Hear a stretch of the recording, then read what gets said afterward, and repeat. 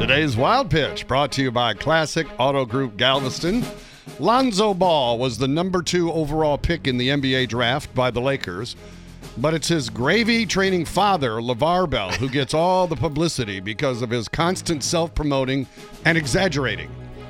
Well, Saturday Night Live's Kenan Thompson played ball and skewered him over his claim that he could beat Michael Jordan one-on-one. Don't talk to me about no Michael Jordan.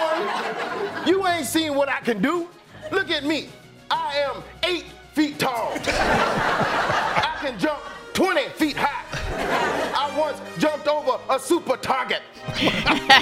Hey, if you want Ball's Big Baller brand shoes, they cost $495. Or you could just buy J.J. Watt's Reeboks for just $99. That's today's Wild Pitch.